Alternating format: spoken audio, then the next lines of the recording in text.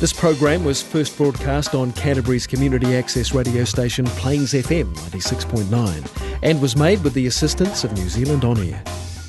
On February the 6th, 1840, an important document was signed at Waitangi. Known as Te Tiriti o Waitangi, this document was a covenant between the many hapu of Aotearoa and the British Crown.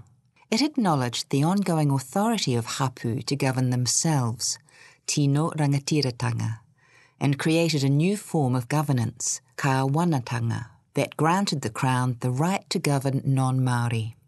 Te Tiriti provides a framework for peaceful coexistence in a rapidly changing world. The story that had led up to this day was one of intrepid journeys, violence, drama and possibility.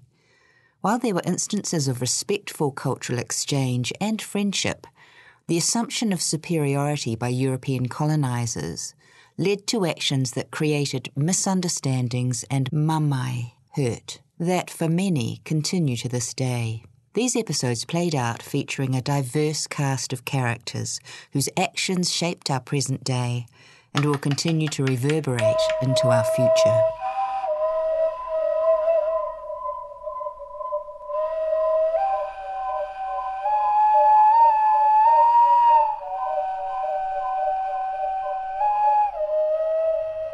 In the 1770s, the English were not the only people who were exploring the South Pacific in search of undiscovered lands, natural resources, and trading opportunities. The French and the Spanish were also exploring these uncharted territories. Science and trade were driving factors for these voyages. Science wanted to discover everything physical about the world, to put reason as the source of reality. Wealth and power was the motive for trade and potential colonisation. These motivations were in contrast to Māori philosophies that described the world by means of whakapapa and spirituality. One French explorer was Captain Jean-François Marie de Surville, who was sailing around the South Pacific on his ship St. John Baptist.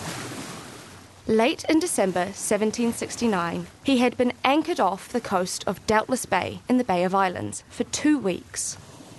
A Catholic chaplain named Paul-Antoine Léonard de Villefay held a service aboard St. John Baptist on Christmas Day.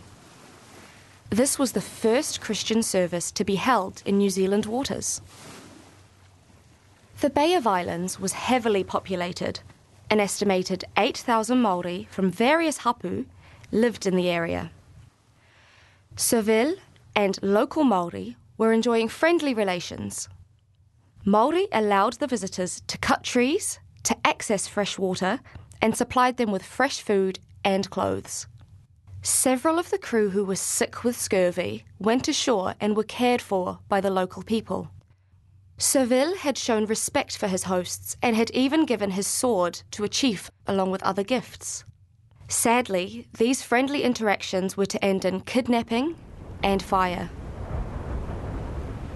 A terrible gale had blown up and one of the ship's small boats had been washed ashore. The anchors were lost and the loose vessel was claimed by local Māori, as was the custom when items were found on the shore. When Surville discovered the Māori had taken his boat, he retaliated in anger by burning houses, canoes, and nets. He also kidnapped a Te Patupo chief named Ranginui before sailing eastward into the Pacific towards South America. Justifiably, this offended the Māori people and would affect their trust toward other foreigners. Although well treated, Ranginui died from scurvy in March 1770. Surville drowned off the coast of Peru only 2 weeks later. His detailed accounts of life in New Zealand, along with those of his crew, helped later European explorers who ventured to New Zealand shores learn more about the Māori people. Unfortunately, his own lack of understanding of local kawa had led to an unnecessary retaliation and destruction.